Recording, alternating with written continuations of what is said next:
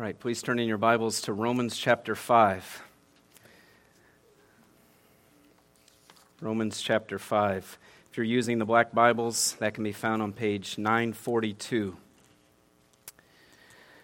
As Christians, we often rejoice in the finished work of Christ, right? We can rejoice in that all year round. But of course, this is the weekend when we especially celebrate and remember Christ's death on the cross and His resurrection from the dead.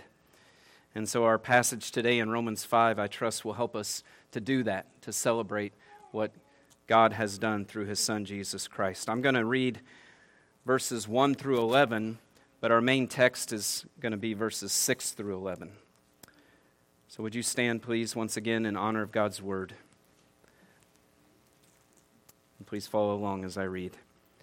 Romans chapter 5, verse 1. Therefore, since we have been justified by faith, we have peace with God through our Lord Jesus Christ. Through Him, we have also obtained access by faith into this grace in which we stand, and we rejoice in hope of the glory of God. Not only that, but we rejoice in our sufferings, knowing that suffering produces endurance, and endurance produces character, and character produces hope, and hope does not put us to shame, because God's love has been poured into our hearts through the Holy Spirit who has been given to us. For while we were still weak, at the right time, Christ died for the ungodly. For one will scarcely die for a righteous person, though perhaps for a good person one would dare even to die. But God shows His love for us in that while we were still sinners, Christ died for us. Since, therefore, we have now been justified by His blood, much more shall we be saved by Him from the wrath of God. For if while we were enemies, we were reconciled to God by the death of His Son, much more, now that we are reconciled, shall we be saved by His life. More than that, we also rejoice in God through our Lord Jesus Christ, through whom we have now received reconciliation. Amen. Thanks be to God for His word. Please be seated. The title of the sermon this morning is Christ Died for Sinners. One of the main purposes of this section, Romans 5, 1 through 11, is to give believers confidence that their relationship with God is secure.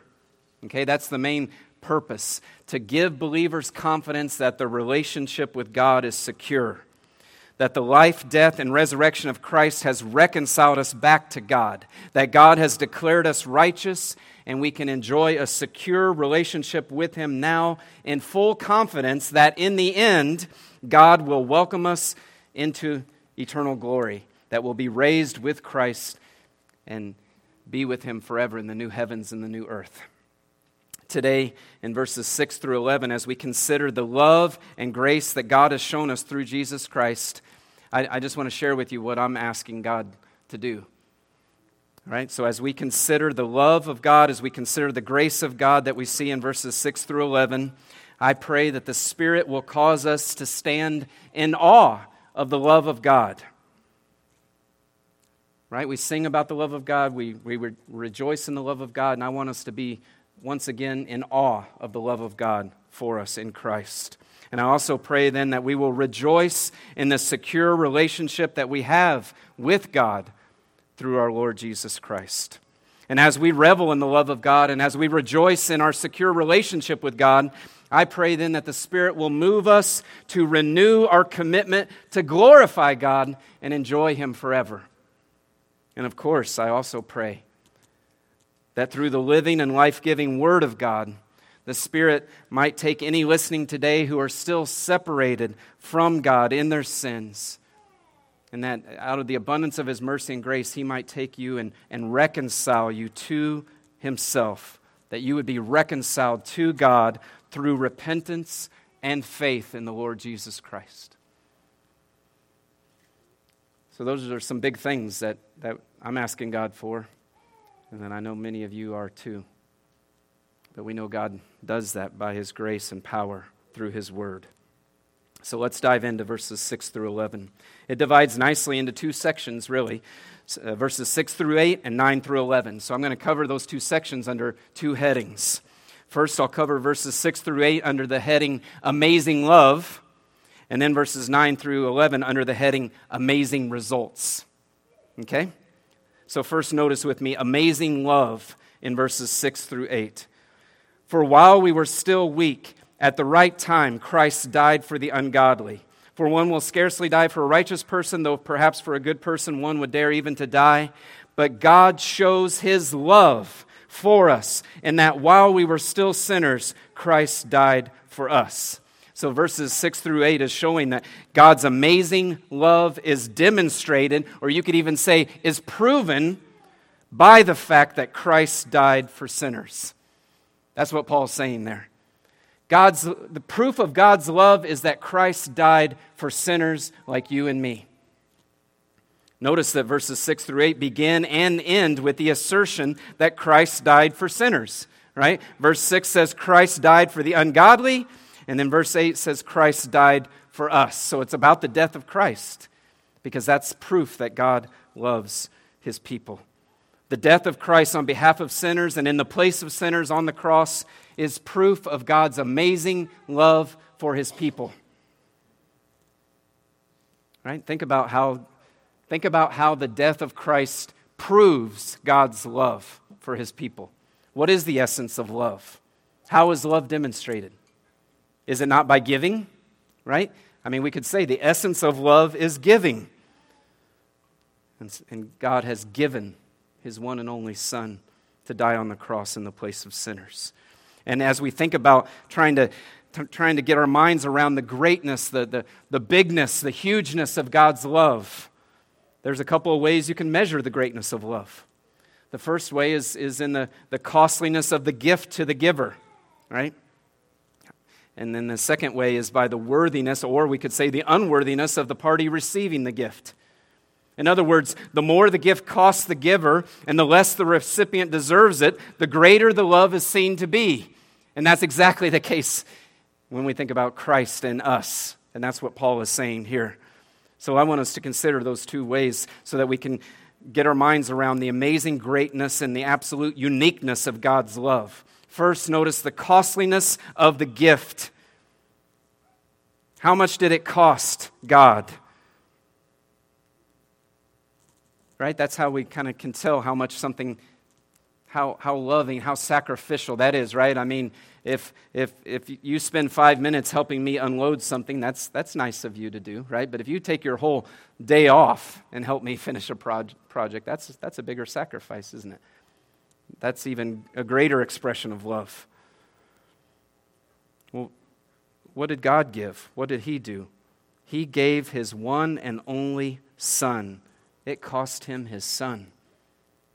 The most famous verse in the Bible, John 3:16. For God so loved the world that He gave His only Son, that whoever believes in Him should not perish but have eternal life. He gave His one and only Son. Jesus Christ is the eternal Son of God. Right? The Bible reveals that there's one living God, the creator, sustainer of all things. And this God exists in three persons. Right? It's a mystery to us, but one God, three persons, Father, Son, and Spirit.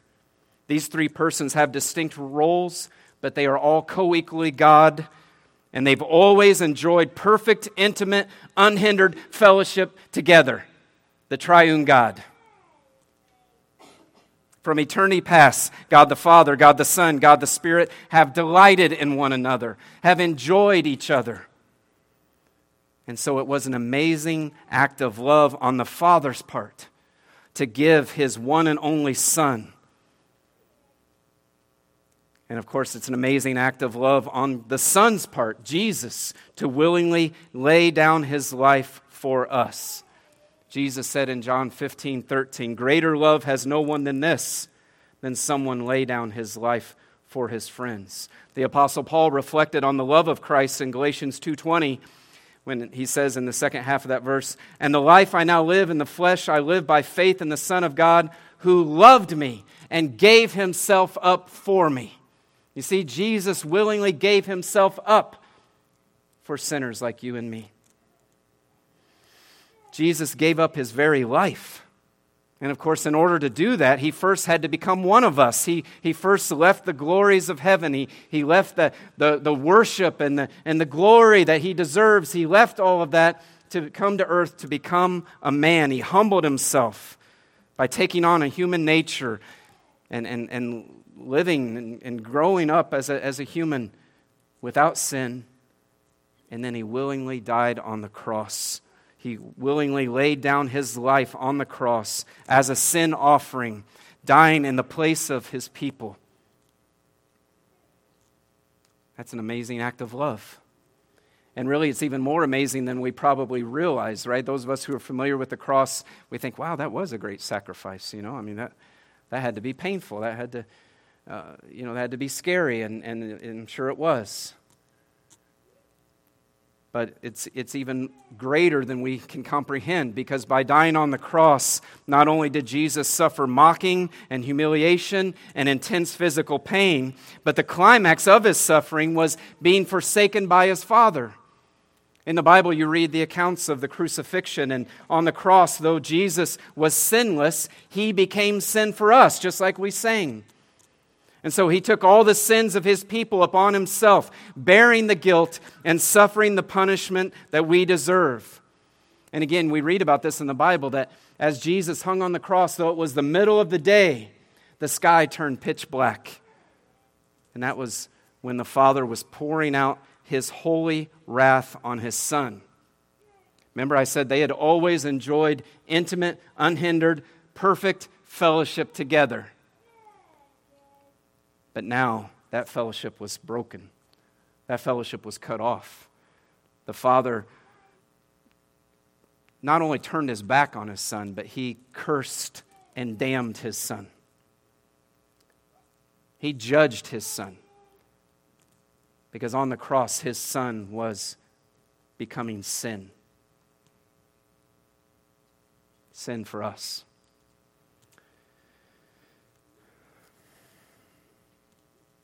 God the Father gave his most precious gift, his eternal Son. God the Son gave up his intimate fellowship with the Father on the cross as he cried out, my God, why have you forsaken me?" And then he gave up his very life. So again, you can measure the greatness of love first by the costliness of the gift to the giver. It was a costly gift, wasn't it? Second way you measure the greatness of love is by the worthiness, or we could say more appropriately, unworthiness of the party receiving the gift. And that's exactly what Paul is describing here. This passage gives 4 descriptions of humanity. These 4 descriptions apply to every one of us. This is who we all were by nature apart from Christ. Look with me and notice the descriptions back in verse 6 through 8 here. For while we were still weak, at the right time Christ died for the ungodly. Verse 7, for one will scarcely die for a righteous person, though perhaps for a good person one would dare even to die. Verse 8, but God shows his love for us in that while we were still sinners, Christ died for us. And then you throw in verse 10 and a couple of verses later, and it describes us as God's enemies. So there's 4 descriptions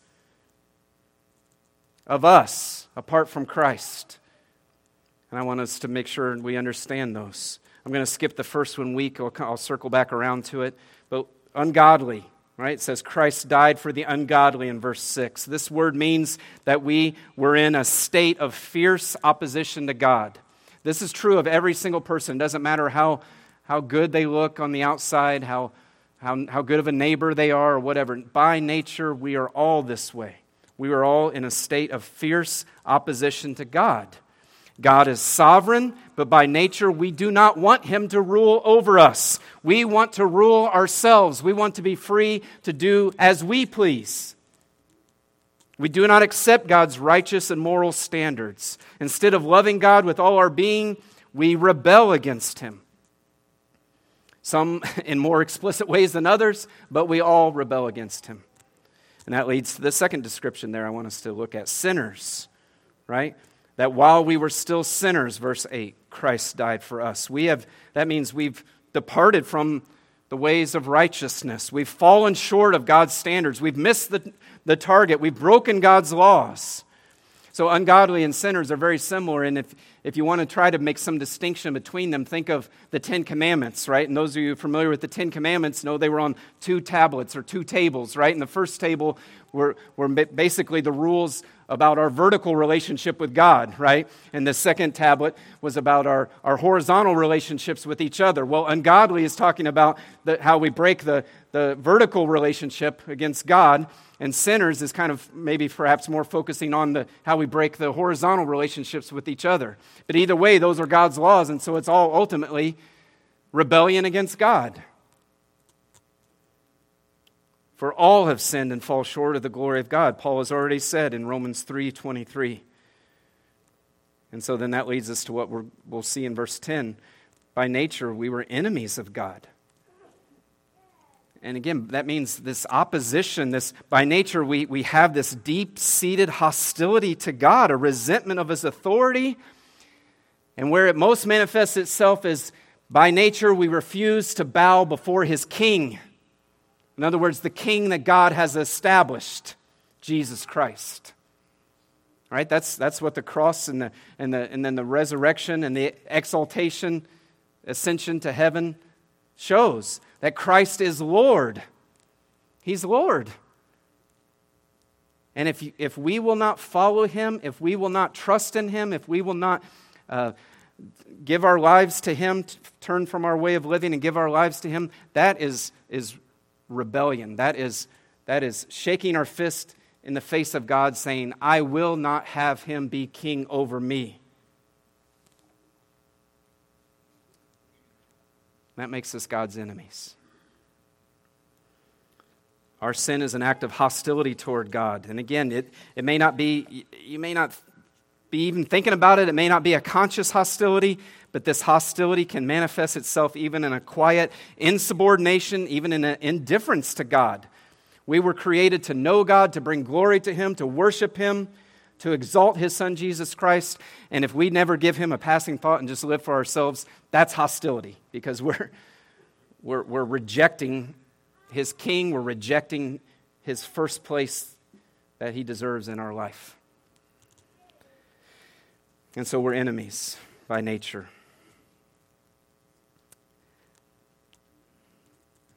And that enmity goes both ways. By nature, God is angry with us. By nature, God is angry with sinners. He's kind, He's patient, He's long-suffering. He continues to give us life. He continues to hold our bodies together. He continues to send His sun and rain so that we can work and produce food and live. But He is angry toward us. And if we die still in that sin, He will judge us forever. If we die still in our sins, we will face God's wrath. And His wrath, I'm going to mention wrath a few times in this sermon. Wrath is not like a human father, just blowing up and losing his temper and, doing something he shouldn't do. No, God's wrath is holy. It's a holy hatred of sin. It's not Him flying off the handle. This is His settled response towards sin, because He is just and He is holy, and He must punish sin. And again, sin is all those things I was saying against Him.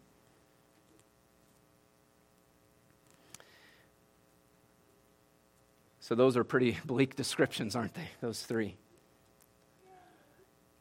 And then I wanted to come back to the very first one, weak, right? For while we were weak, it says that maybe an even more helpful translation would be powerless. That's what it means. For while we were powerless. In other words, it's talking about, this is what's true of us, all the things I've been saying, right? And I'll throw it on top of that, we are completely unable to save ourselves. We are powerless to save ourselves. We're powerless to rescue ourselves. We're incapable of doing anything to try to fix this mess that we have made. We're incapable of trying to somehow make ourselves right with God. Ephesians chapter 2 says, by nature we are dead in our sins. We're unable to save ourselves. We're unable to make a move toward God. We're unable to understand spiritual things. on our own. 1 Corinthians 2:14 says we're unable to seek God. Romans 8:11 says, so left to ourselves, we're going to stay in this state of rebellion. We're going to stay in this state of insubordination and of enmity with God, and we can't do anything about it, or even probably better, we wouldn't want to do anything about it if left to ourselves.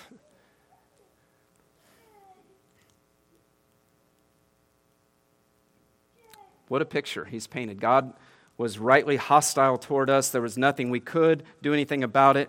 And so if there was going to be any salvation, if there was going to be any reconciliation or peacemaking, guess who had to do it? God. God had to do it, and God alone. And that's what he's saying. Verse 6, for while we were still weak, powerless, at the right time, Christ died for the ungodly. You see, it's against this dark backdrop of our condition apart from Christ that we see the beauty, the glory, the brightness of God's love. Because what he's explaining is God loved us not when we were lovely people. Not when we were people who were seeking him and trying to do our best. And no, then we might think, okay, well, yeah, I can see why God would love us. No. God loved us when we were enemies, when we were in rebellion against him and not seeking him, not caring, not wanting to have anything to do with him. And yet it's in that state that God in his mercy and grace said, I'm going to show love to sinners, and I'm going to send my son, Jesus Christ. You see how that just magnifies the beauty, the glory of God's love. This is amazing love. God loved us, not when we were lovely, not when we were trying to obey him. He loved us when we were sinners actively opposing him. God died for the ungodly, for sinful people who were his enemies. He sacrificed his own son to save those who were actively rebelling against him. This is amazing love. It's amazing. And really, that word doesn't even do it justice, right? I mean, what word do you use?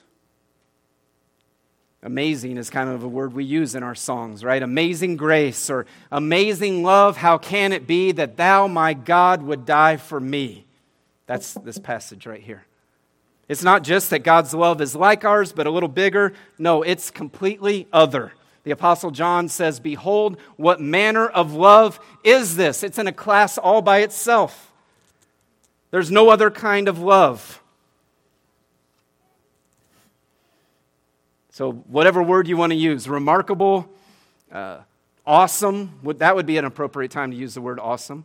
It's awesome. It's amazing. But whatever word you use, let us celebrate and glory in God's love for us. Remember, the flow of this passage is about the assurance of God's love for us, the assurance of our salvation. And Paul is saying, guys, if you want assurance of God's love for you, look at the cross. Look at the cross. Remember who you were, think about who Jesus is, and think about what he did. We have the objective proof of God's love in the cross. And then verse 5 that we read earlier says we have the subjective experience of it through the indwelling Holy Spirit. God's love has been poured into our hearts, verse 5 says, through the Holy Spirit who's been given to us. So one of the ministries of the Holy Spirit to the believer is to give us assurance, to give us a present experience that God loves us. That the Spirit seals to our hearts the truths of the gospel, the objective truths of the cross. And so during those times when we sin and Satan's accusing or whatever, and we feel like, oh, God cannot love us, we look at the cross and the Spirit reminds us of that. No, God does love you by his grace. Or, like this passage said right before this, during those times of intense suffering, right? And you're going through so many trials and so much pain, and maybe you're starting to question, what's going on here? Is God mad at me? Does God not love me? Has he forsaken me? Has he forgotten me? No. No, Christian, he says, look at the cross. Remember, Christ died for you. God loves you. God loves you. So that's amazing love. Now let's move to verses 9 through 11. Amazing results. I'll read 9 through 11. Really, 11 is kind of just a summary verse, but we see them even in 9 and 10. Look with me and see if you can find the results. What are the results of the fact that Christ died for us, right? God's love was proven in the fact that Christ died for us. Now what are the results of that work on the cross for us? Verse 9. Since, therefore, we've now been justified by his blood. By his blood, that's talking about his death, right? So there's a result, justified. Much more shall we be saved by him from the wrath of God. For if while we were enemies, we were reconciled to God by the death of his Son, much more, now that we are reconciled, shall we be saved by his life. And then again, verse 11, just more than that, we also rejoice in God through our Lord Jesus Christ, through whom we have now received reconciliation. So you see, Paul is giving the results of Christ's finished work, both now and in the future. Did you see the results? Justification and reconciliation, those are the results now, that we have now because of what Christ has done. Okay, and I'll go through that. Then saved is talking about the future, right? You saw that mentioned a couple of times. Much more shall we be saved by him from the wrath of God, verse 9. Shall we be saved by his life, the end of verse 10. See, that's future. And again, that might even raise some eyebrows. Like, why is he talking about saved in the future? I thought I'm already saved, right? We often talk about, we're saved. Well, the Bible, let me just say this real fast. The Bible talks about salvation in different ways. There's a past sense to salvation that we have been saved. That's our justification, reconciliation that he's mentioning here. We could throw in there adoption and some other things.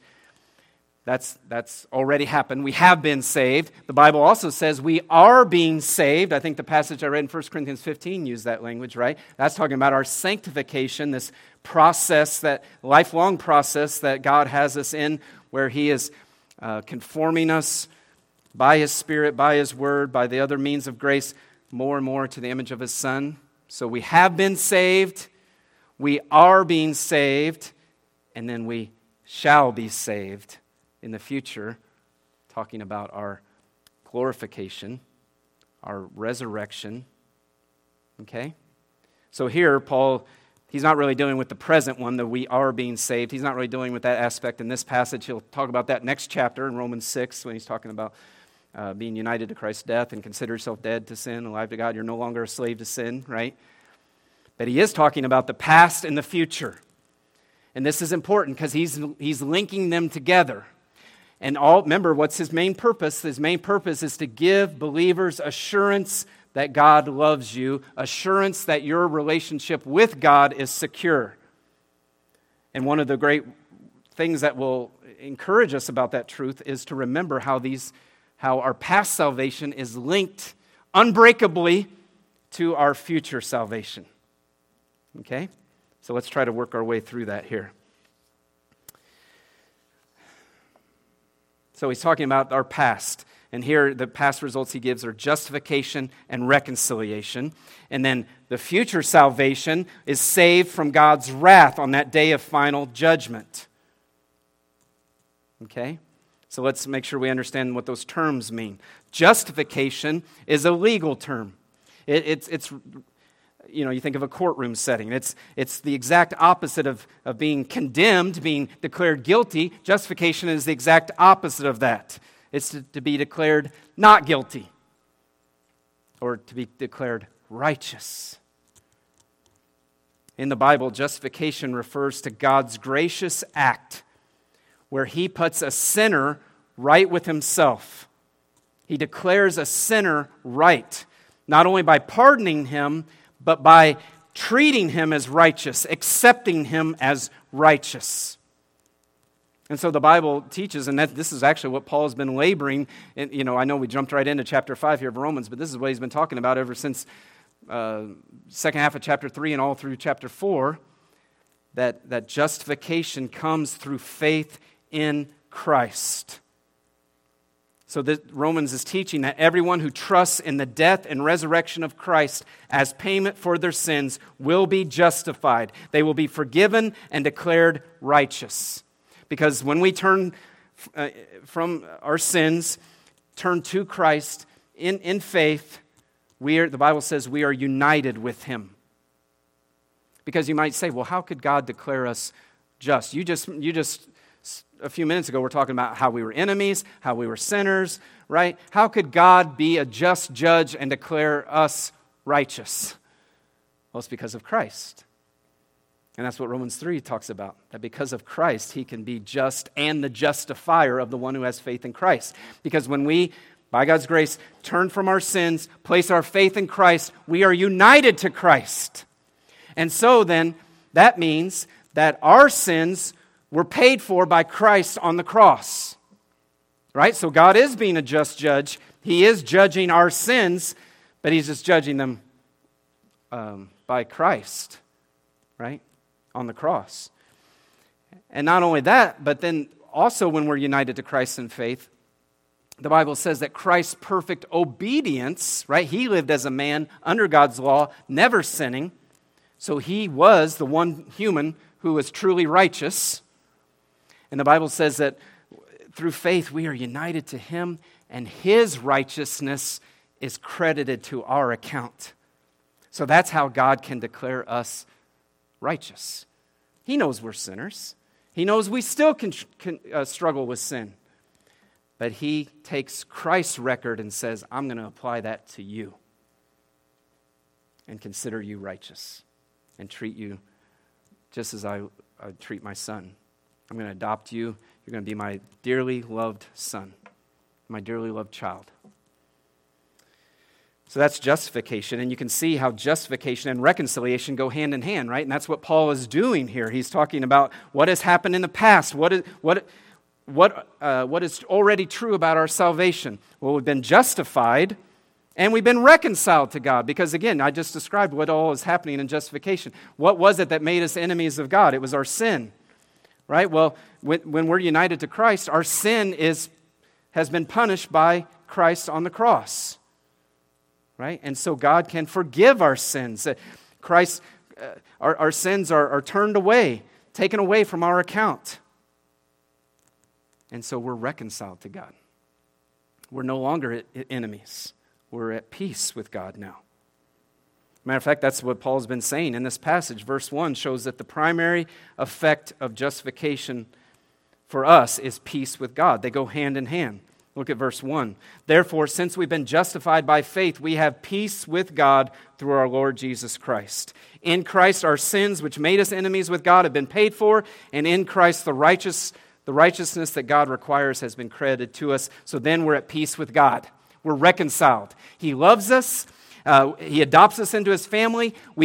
We're reconciled. We have a relationship with Him. We can rejoice in that reconciliation. We can come into His presence with our prayers and our thanksgiving and our worship. So that's already happened. And again, Paul's point then in verses 9 and 10 is, because we've already been justified and reconciled by God on the basis of the death of Christ, we can be certain of being saved in the future from the outpouring of God's wrath on that final day of judgment. So that's what he's saying. We shall be saved. He says that twice, doesn't he? We shall be saved. And again, I know when we talk about being saved, we already think about, well, we've been saved from God's wrath. And in a way, that's true. God's wrath has already been satisfied. It's already been turned away from us. But really, that's going to, what's the word I want to say? That's going to be made explicit in the end, right? Because it's in the end, on the final day of judgment, when God does pour out His wrath on those who don't know Christ. And so that's when what we know is already true is going to actually happen. That we will not face God's wrath. Okay? That's what he's saying. And again, to make that connection so explicit, Paul uses here an argument that apparently the Jews used often. This argument from heavy to light. In other words, it's arguing that if something great or heavy is true, something great or heavy has already happened, then something we could say lesser or lighter in that same category will also be true. And that's the language Paul is using here in verses 9 and 10. Look, he uses it in verse 9 with justification, then in verse 10 he uses it with reconciliation, both to point to how true it is that we will be saved in the future from God's wrath. Look again with me at verse 9. Since therefore we've now been justified by his blood, much more shall we be saved by him from the wrath of God.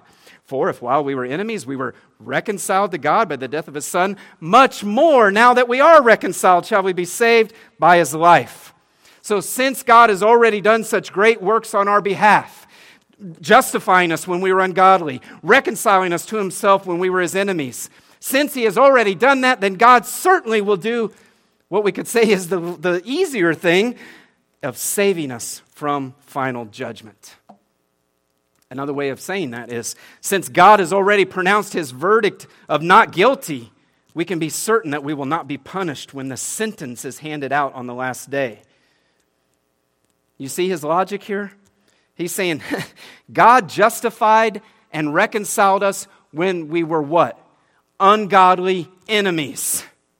Well, then he's certainly going to save us in the end when we're his family members, when we're his children, right? Because that's what we are now. We've been adopted. We're no longer enemies. We're his dearly loved children.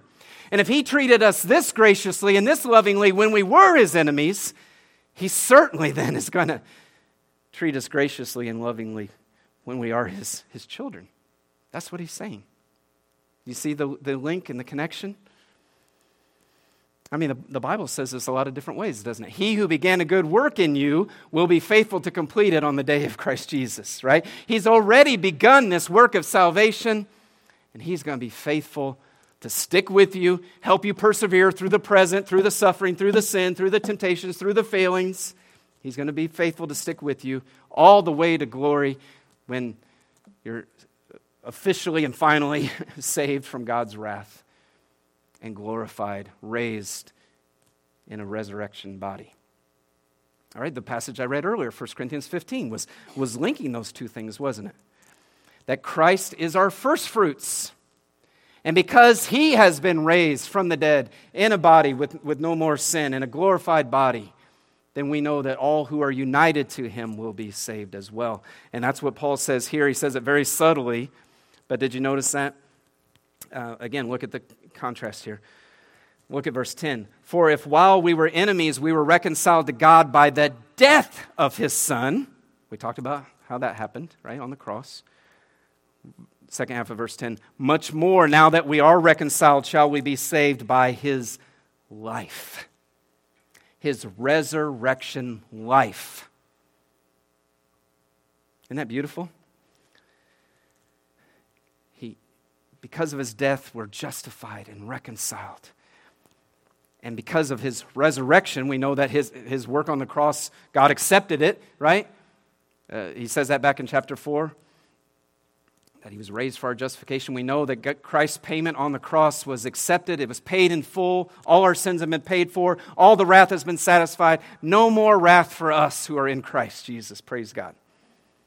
And so because of his resurrection life, we know that we too will be raised. We're going to sing at the end, Jesus lives and so shall I.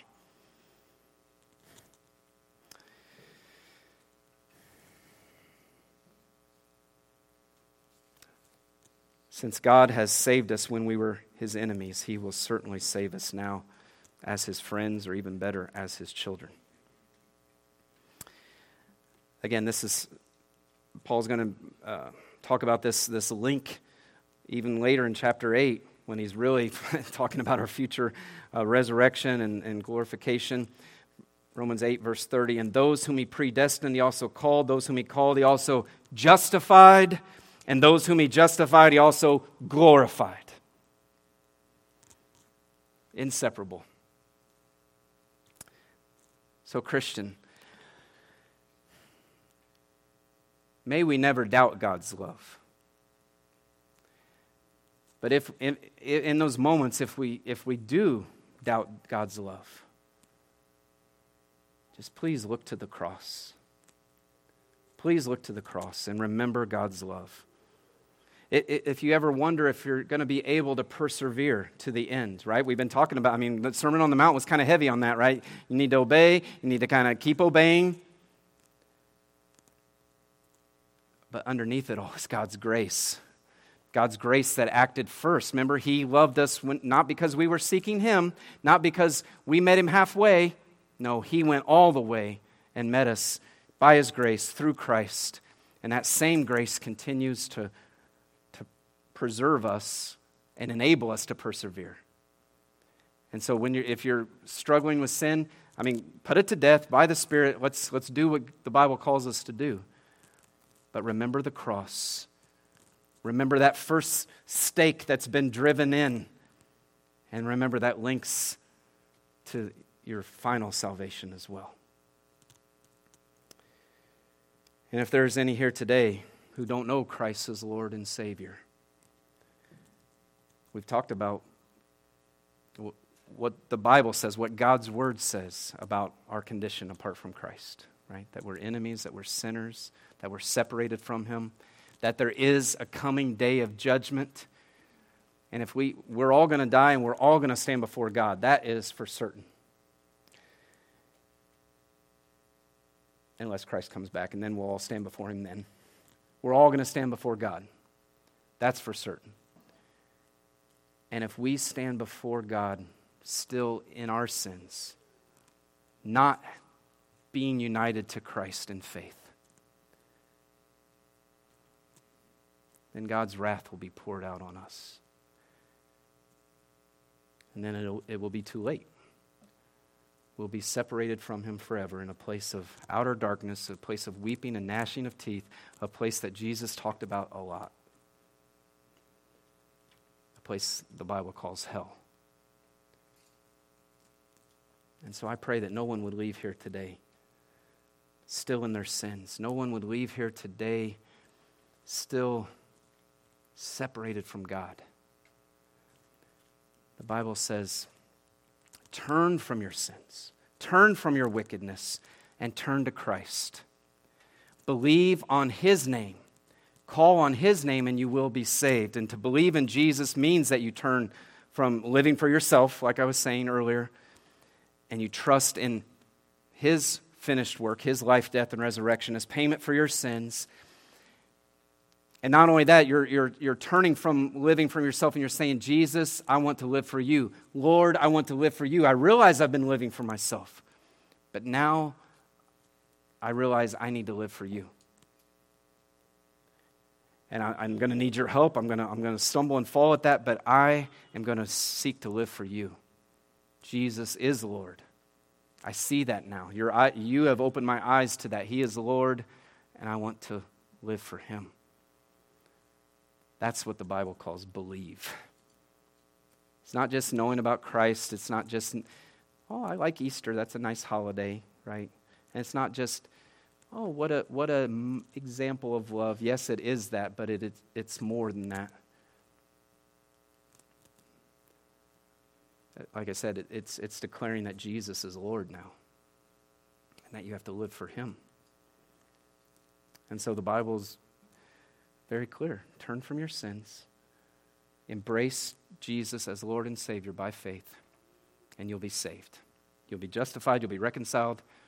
The Spirit will come and live inside of you. You'll know God loves you. The Spirit will remind you of that again and again, and you'll know that your future is secure. I pray that you'll do that today. And if any have any questions about that and would like someone to talk to, you can talk to me, you can talk to Pastor Shannon, talk to whoever perhaps you came with today as a guest. This all culminates in verse 11. More than that, we also rejoice in God through our Lord Jesus Christ, through whom we have now received reconciliation. So he's talking to believers there, right? He's saying, this is what's true for you. You've been justified. You've been reconciled. You know your relationship's secure. You know He's going to see you through all the way to the end.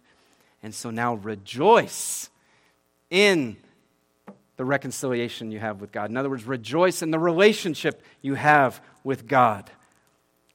Rejoice in God. God has made peace with us. God is for us. We will never face His wrath.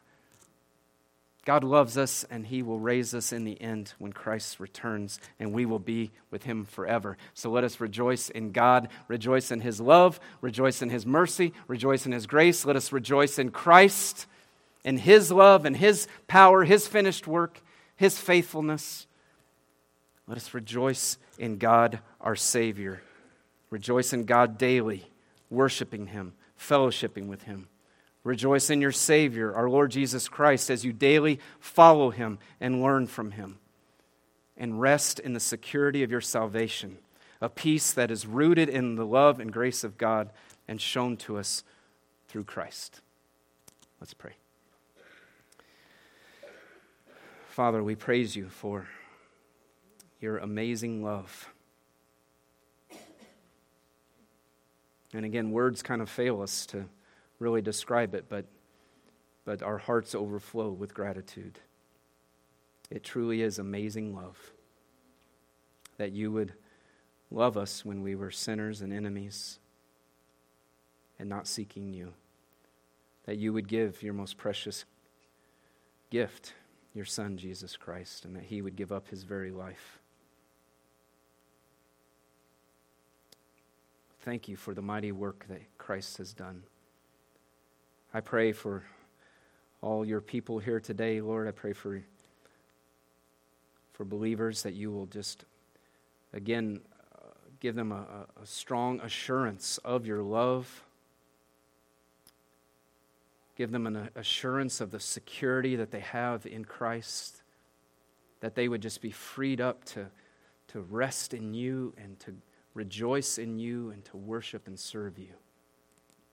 And Father, please continue to prove and show how loving and gracious You are by opening the eyes of those who are still in their sins.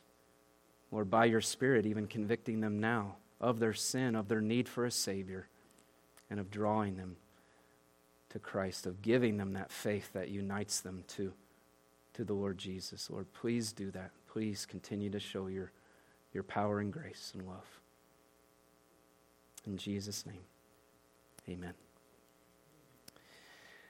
We have the privilege of getting to celebrate the Lord's Supper together. We do that on the first Sunday of every month. And so it's important that I give a few instructions about that. And then I'm going to give you just a minute to kind of have a little quiet time between you and God, and then we're going to sing a song together, and you can sing if you want. If you need to continue to just pray to God, then please do that. Again, the Lord's Supper is a gift that the Lord Jesus gives to His church. It's a means of celebrating. It's a means of remembering. Christ's work on the cross is finished. He no longer is suffering anymore. So the bread and the cup are not in any way becoming Christ. This is not a recrucifying of Christ in any way. These are merely symbols to point us back to what He did in history that we've celebrated this weekend. And it reminds us that He has paid for our sins and that He is risen again and He's coming again for us. And so it's a great gift to God's people. The Bible does say that it should only be taken by those who have trusted in Christ as Savior, who have embraced Him as Lord. So if you're here today and you've not done that, the men in a moment are going to be passing out the bread and the cup all in one container. And they'll just be kind of putting the tray before you. You reach out and take it, okay? But if you've not trusted in Christ, I'd ask that you just let it go by. And we're not going to single you out. We're not going to embarrass you in any way. But it's important that only those who are believers take the bread and the cup, because it's reminding us of what Jesus has done. And if we've not embraced that or trusted in that, then it's really very disrespectful and kind of a mockery of what Christ has done to then be taking it. Okay? So, with those instructions, why don't we just take a moment, and it's a chance for, if you don't know Christ, to call out to him now in repentance and faith. If you do, to just thank him and confess sins that he's convicting you of.